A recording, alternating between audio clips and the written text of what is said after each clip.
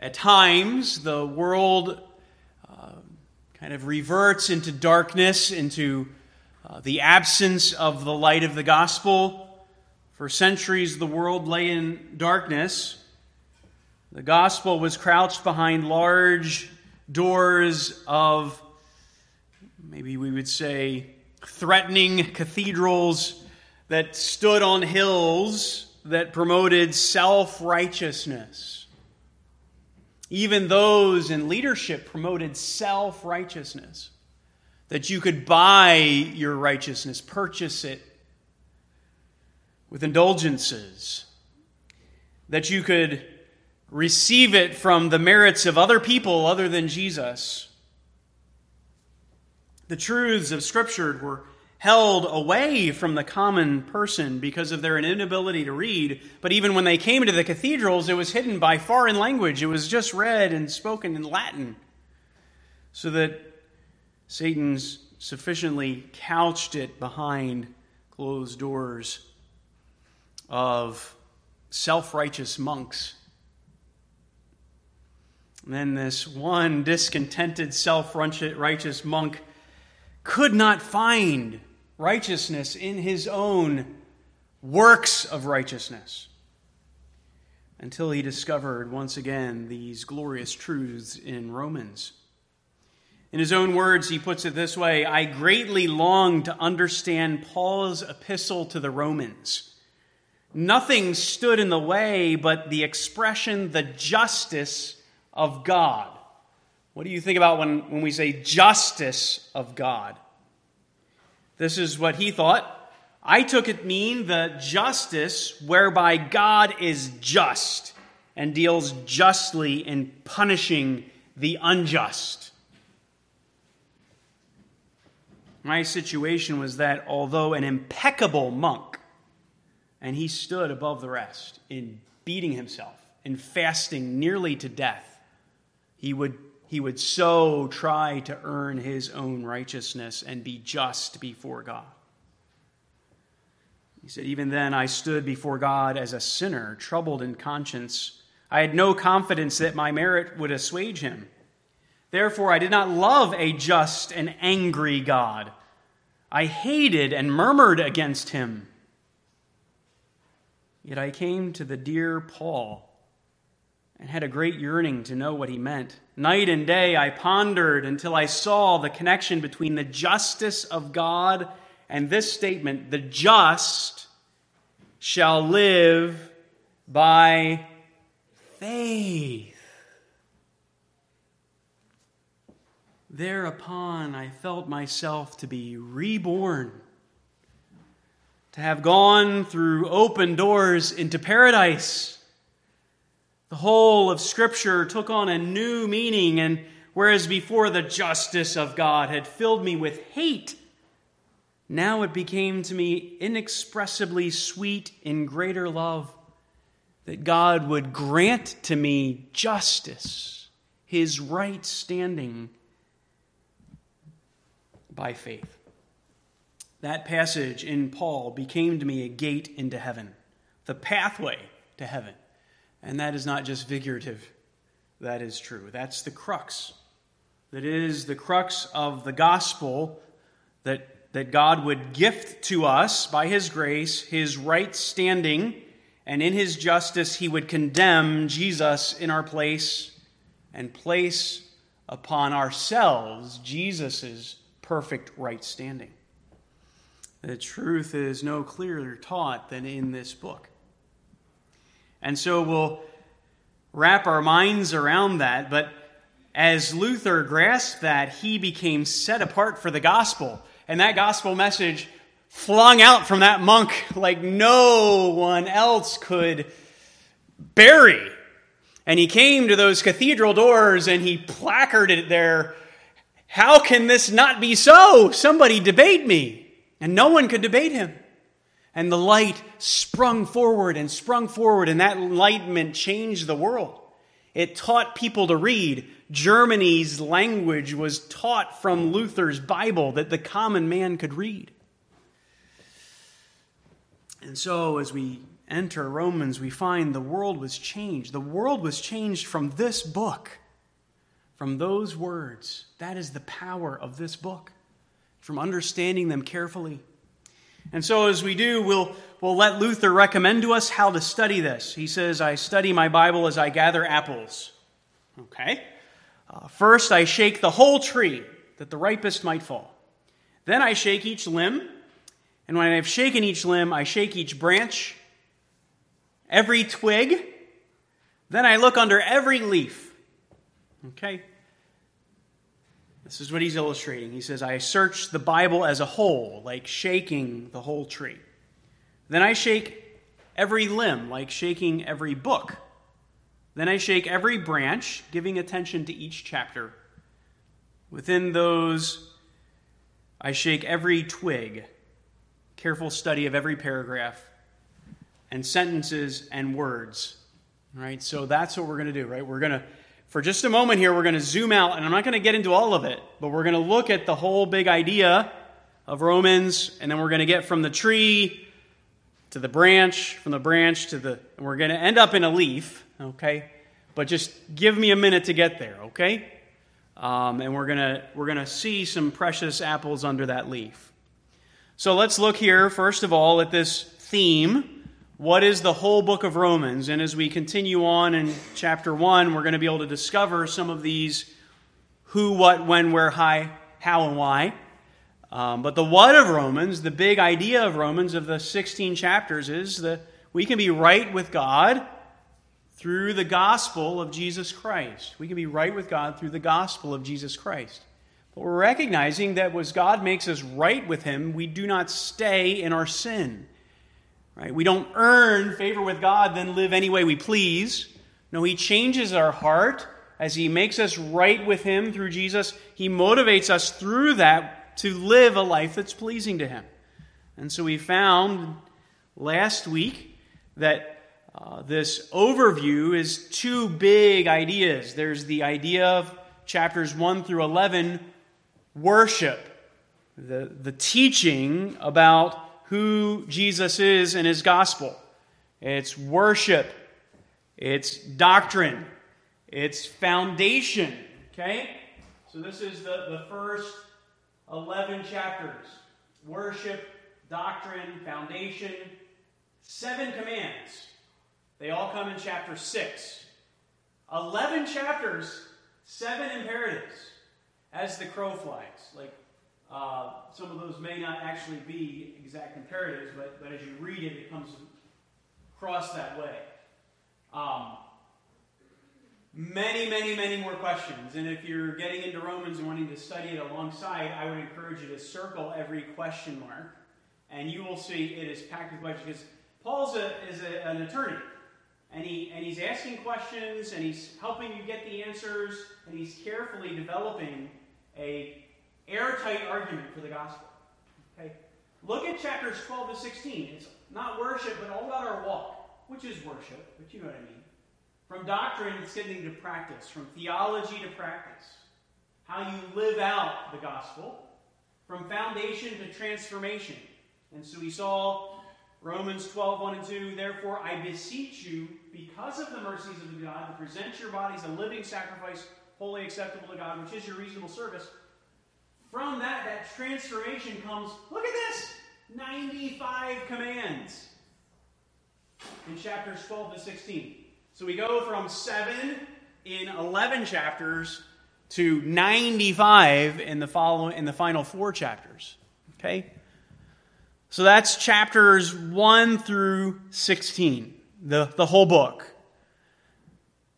Now, as we look at chapters 1 to 11, that's what we're going to try to dissect here in the weeks to come. Today, I just want to look at that first section, okay? The first branch on the tree. And that's what we're going to call a preamble, set apart for the gospel. A preamble set apart for the gospel. Okay, so now we're zooming from the map. We're trying to get a little closer, okay? A little closer in. That would have been helpful. All right. The preamble just comes in 3 sections.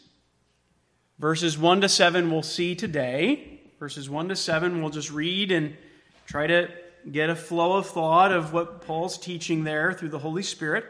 But it's a glorious gospel greeting, is how I'll kind of summarize it. And just give me a minute, we'll walk through that. The second little section will be verses 8 through 15. And I've summarized this this way. You can summarize it any way you want, the margin of your Bible. But this is what I put, a glorious gospel longing. A glorious gospel longing. He desires to have fruit in Rome through the preaching of the gospel. And then verses 16 and 17 are the theme verses for the whole book. Right? That would be good for all of us to memorize, as he says, I am not ashamed of the gospel, for it's the power of God unto salvation to everyone who believes, to the Jew first and also to the Greek. That's the big idea of the whole book. From that flows the big message of all of the book of Romans. And so this is the glorious gospel mindset, how we should live because of the truths of the gospel. A heavenly way of living, verses 16 and 17. Okay, so today what we're going to do is just go down a little closer in from this branch, and we're going to get into the little twig, okay? Verses 1 to 7. Verses 1 to 7. So let's do that for today.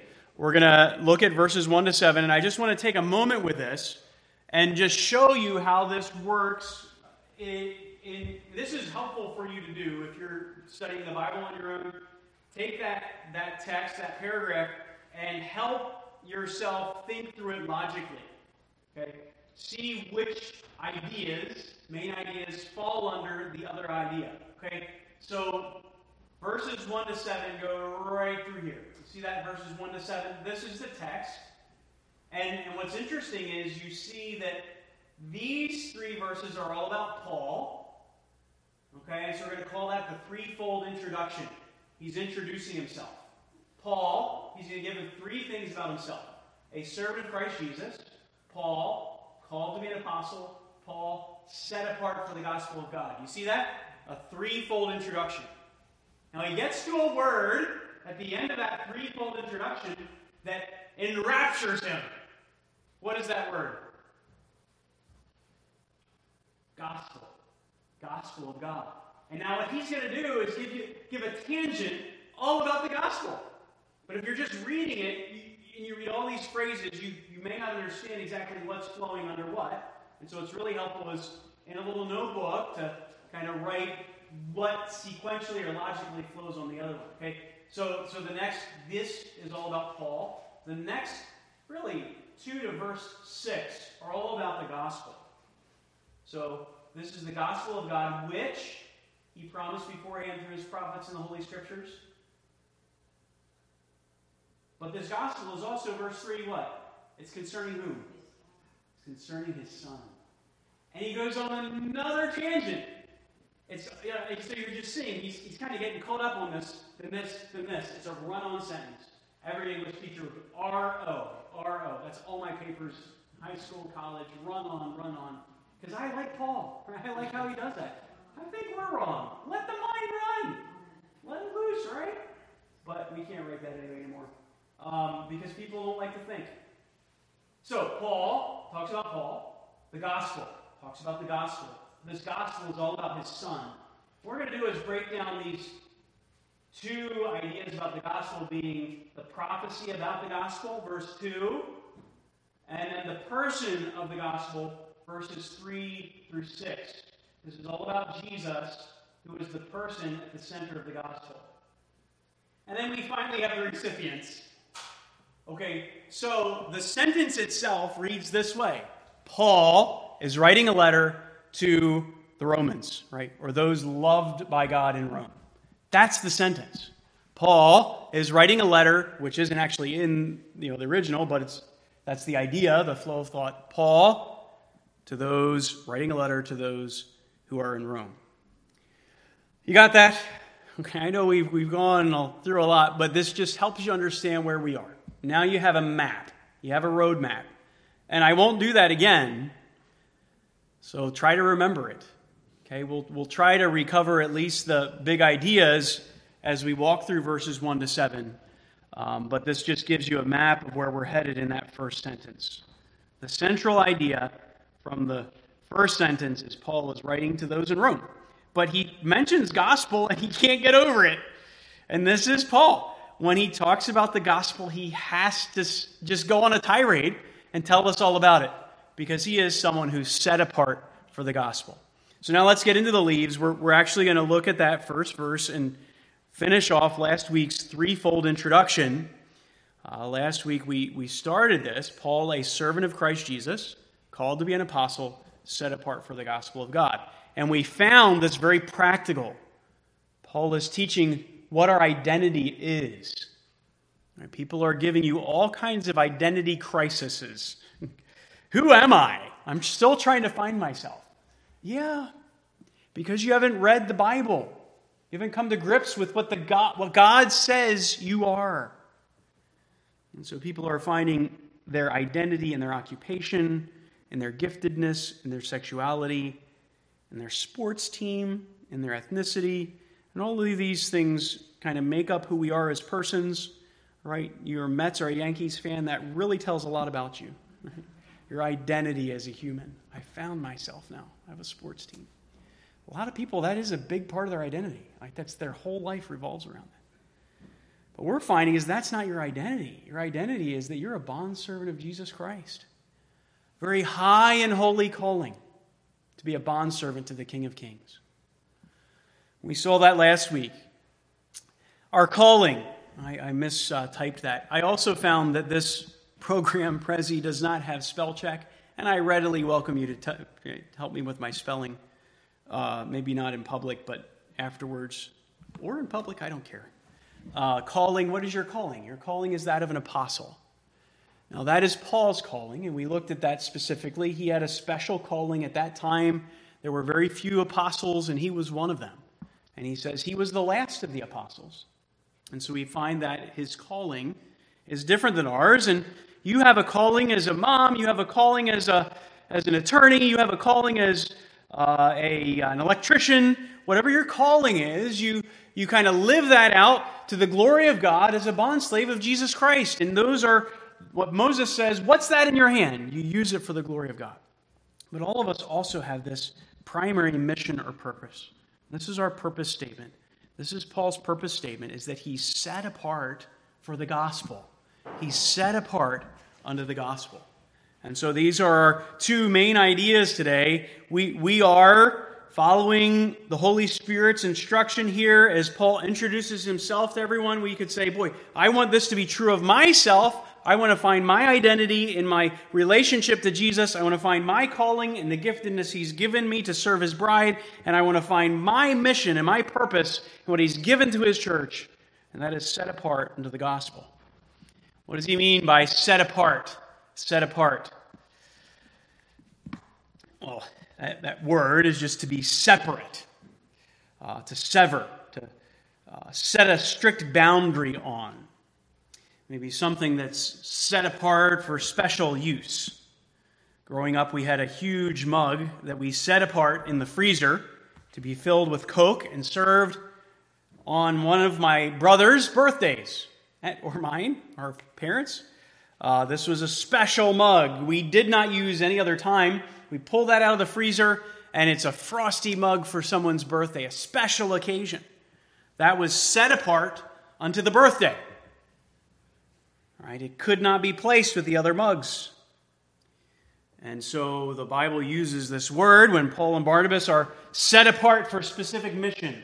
The church discovers that the Holy Spirit has set them apart. They were very useful in the church as pastors. And yet God said, no longer are you going to be pastors there. We're going to set you apart for this specific task. And they were set apart for that mission to share the gospel beyond Jerusalem, that case beyond Antioch. And so I kind of find this very helpful that Paul was being set apart unto something. All right, and so there's a distinction here. This word in the original has a relationship to the word that's used to describe a group of people in your scriptures. Anyone want to throw out a guess at who that is? Israelites, well, one faction of the Israelites, but actually it is used to them. They're God's special people, set apart people from the world, absolutely. But the Pharisees, that same word, they call themselves the set apart ones. We are set apart from everything unholy, set apart from the Gentiles, set apart from anything worldly at all. And so Jesus comes and he eats with sinners to share the gospel with them, and they look down on him. That man is not set apart. He cannot be a Pharisee. And so we find a very important lesson here. It is not what you are set apart from. It is what you are set apart unto. It is not what you're set apart from. I don't do any of this stuff. The motivation is, I'm set apart unto the gospel. And if this entertainment, if this dress, if this whatever it is affects my ability to live out the gospel, then I'm going to get rid of it because I love the gospel. You see that? And that's a fine difference there. But this is the idea, repeatedly in the Bible. We put off and we put on. If you do not replace the theft with giving, nothing comes in its place. If you don't replace the blessing with the cursing with blessing, right? So people curse, oh, that's horrible to curse. Well, replace it with blessing, set apart unto the gospel. And so we find this application. Being set apart is the life of a Pharisee. Being set apart unto the gospel is the motivation for every Christian. It is the life. It's the essential life of every Christian. Being just set apart. Well, we need to be set apart. We need to be holy. We need to be set apart. Being set apart unto yourself is a very selfish thing. And we find that in the monastery. Luther was doing that. And he was trying to gain his self-righteousness. But he found that Satan was there too. Because it's all selfishness. It can be all selfishness. But if you come from there and you live for God and others through the gospel being sown through you, then you're set apart unto the gospel. It's the gospel that calls us out. Yes, to be set apart in our actions and our thoughts, but it's set apart for this reason, that the gospel may clearly go through me. All right, so that is the action is being set apart. What is the object? Set apart unto what? Set apart unto the gospel. Set apart unto the gospel. All right, let's give me patience here. Be patient with me. We're going to discover a Greek word. I know we can't, right? We don't need to learn Greek, but just bear with me. All right. This is a word you should know. Okay. How many know the word agape? Hey, look at that. You already know a Greek word. So don't get on me for teaching another Greek word. This is just as important as agape. It's the word gospel. Euangelizomai. Euangelion. Euangelizomai is to proclaim the gospel. Euangelion is the gospel. It's the noun. You, what does you mean? Good, right? You think of eulogy. When somebody gives a eulogy, what are they giving? A lie. No, they're giving all these good words about this person who's passed away. All these good words. Logos, word. Eulogy. So, gospel, good. Angel. What does that sound like? Angel. Doesn't it sound like angel? And that's the same word, absolutely. It's this messenger. These angels were messengers from God. And the actual word, the idea is they're a messenger. And as you read the New Testament, you have to decide, all right, should this be translated just messenger, or should this be translated angel? All right, so angel, good message. This is good news. This is good tidings of great joy, which should be for all the people. This is a primary theme of the book of Romans. We find it throughout. Yes, God has given us good news. That's awesome. There is, I don't want to get into it, but there is bad news today. We are bombarded with genuine bad news. I mean, we're not making it up. Everywhere around the world, there's wars, there's famines, there's just very difficult things. Even in people in New York City, there's families, there's difficult. It's just, but you know what? There's a lot of evil in the world. Not just bad news that you see from wars and rumors of wars. There's just a lot of wickedness, and it can be oppressive. I think we find a world that's being filled with all unrighteousness and wickedness and greed and evil, envy, murder, strife, deceit, malice, gossips, slanderers, haters of God, insolent, arrogant, boastful, inventors of evil, disobedient to parents, without understanding, untrustworthy, unloving, unmerciful. And then even people that know that that's wrong, but they not only practice those things, they start to give hearty approval to those who practice those things. Do you see that? And that's reading Romans 1. Those things are Romans 1. It's a lot of bad news. But this overcomes it. The gospel comes to a community like that. That is why this book is for us today. That's why it changed. It brought the light of the Reformation. We need this good news. Because all of those things really stem from self, from a preoccupation with self, from a desire to please self, from a desire to lust and have and covet. And so there is good news in all of that downward trend, and that good news is the gospel, that Jesus died to self, rose again, and gives us the ability to live a different life that is not for self, but that's for someone else, for God and for others. That's the amazing gospel message that transforms our hearts and transforms communities all around the world. So let's just look at 3 verses that highlight this in Romans. I would encourage you to write these down. 3 primary verses that kind of flesh out the gospel in Romans. First of all, the gospel is the power of God unto salvation. What is the power of God in our lives? The power of God in your life is the gospel. This good news is the power of God. Do you want to see God's power in your life? Don't order a hanky online. Don't get into all these deceptions. Get closer to God's message of the gospel. And that makes us where we're not ashamed of that gospel, because it is the power of God. And so you've shared that gospel message with your coworker 10 times. But that next time, the lights come on. And it's just powerful. There's no other explanation. Maybe you heard it 100 times, and then that 100th time, oh, I get it. God loves me and saves me in Jesus. It is the power of God for those who believe, the Jew first and also to the Greek. Number 2, the gospel is a spiritual service of worship.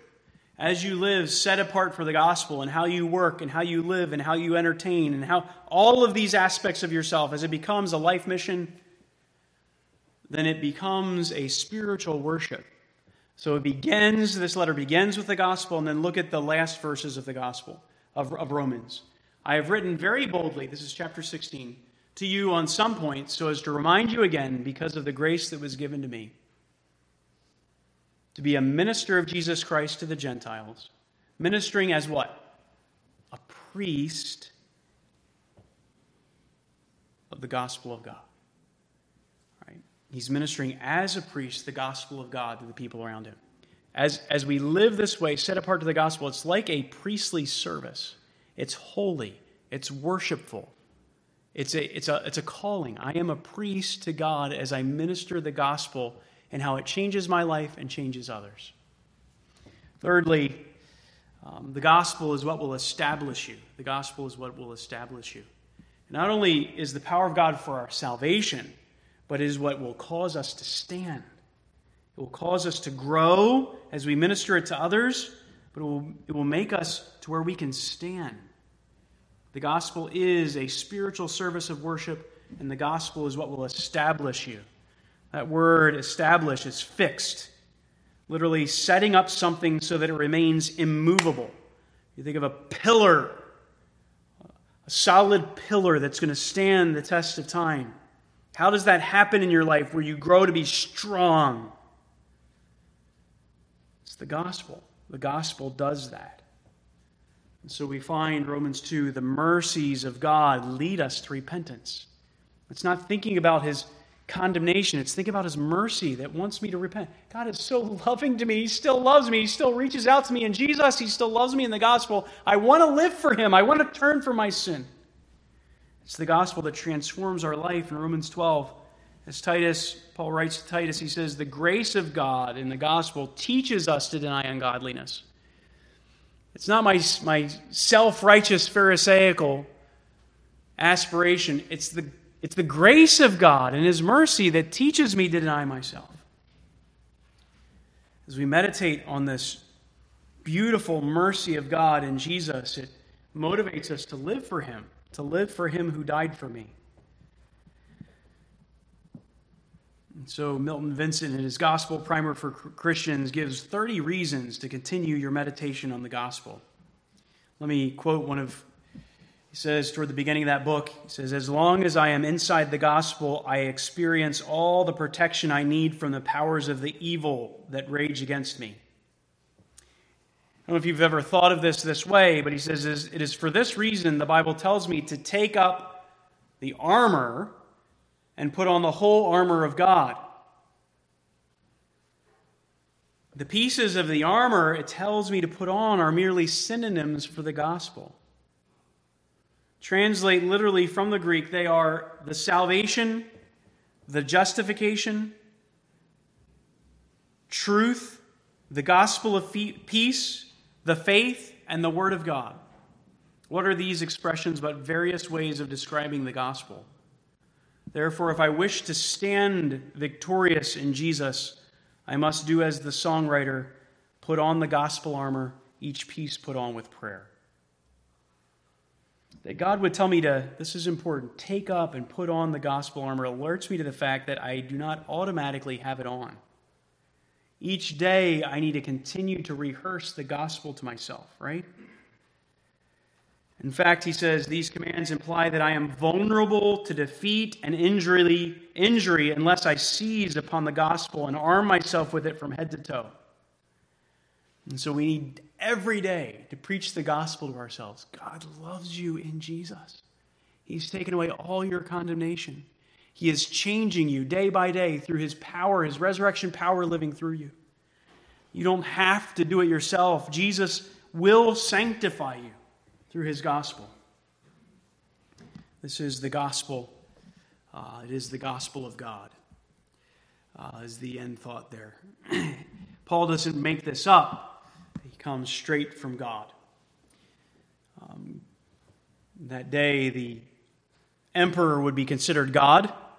And when he gave a proclamation, there's a new son born. They would proclaim the streets, good news about God. This is the good news of this emperor, this deity. And so Paul comes into Rome where this emperor sits and he says, no, this is the good news about God. God has sent his son. And his son did not come to rule through killing us, but to come to rule dying for us. And so we bow to him. And as we live set apart for the gospel, it's the hope for our neighborhood, it's the hope for our church, it's the hope for ourselves, it's the hope for our country. It was the hope for the earth's bad news in 1517. It was the hope for the earth's bad news in 1738.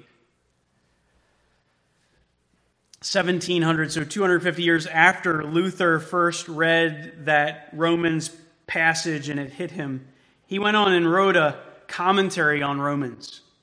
And we find another young man in the 1700s dejected, a miserable failure as a missionary because, again, he was trying to establish his own righteousness, same beating of himself, same starving himself to find favor with God, and he's same guilt because of that. And late one evening, he comes into a Bible study group, and they're reading Luther's commentary on Romans.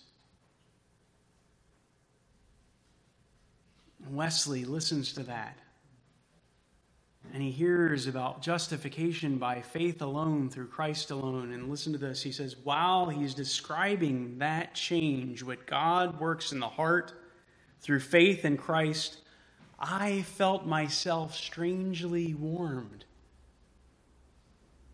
I felt I did trust in Christ, Christ alone for salvation. Assurance was given to me that he had taken away my sins, even mine, and saved me from the law of sin and death. And so begins another great awakening all over Europe. The gospel light goes forward for another 100 years and spreads with George Whitefield and John Wesley's preaching to this country and totally changes this country. Where 80% of this country heard the preaching of those men, and just scores of cities, the whole city gets saved. It's the same hope for today. It's the same hope for Queens. It's not a new party. It's not a new politician that's more dynamic. It's not a new education program that finally teaches people to say no to themselves. We need a change, a heart change, a heart change. The law leaves us longing for more. Christ makes us complete and brings us to the Father, complete in him. This is the hope for all of us today. Set apart to the gospel. Well, I need to be done. Let me encourage you to think through these applications, and you can do that on your own. What does set apart for the gospel mean about how I eat?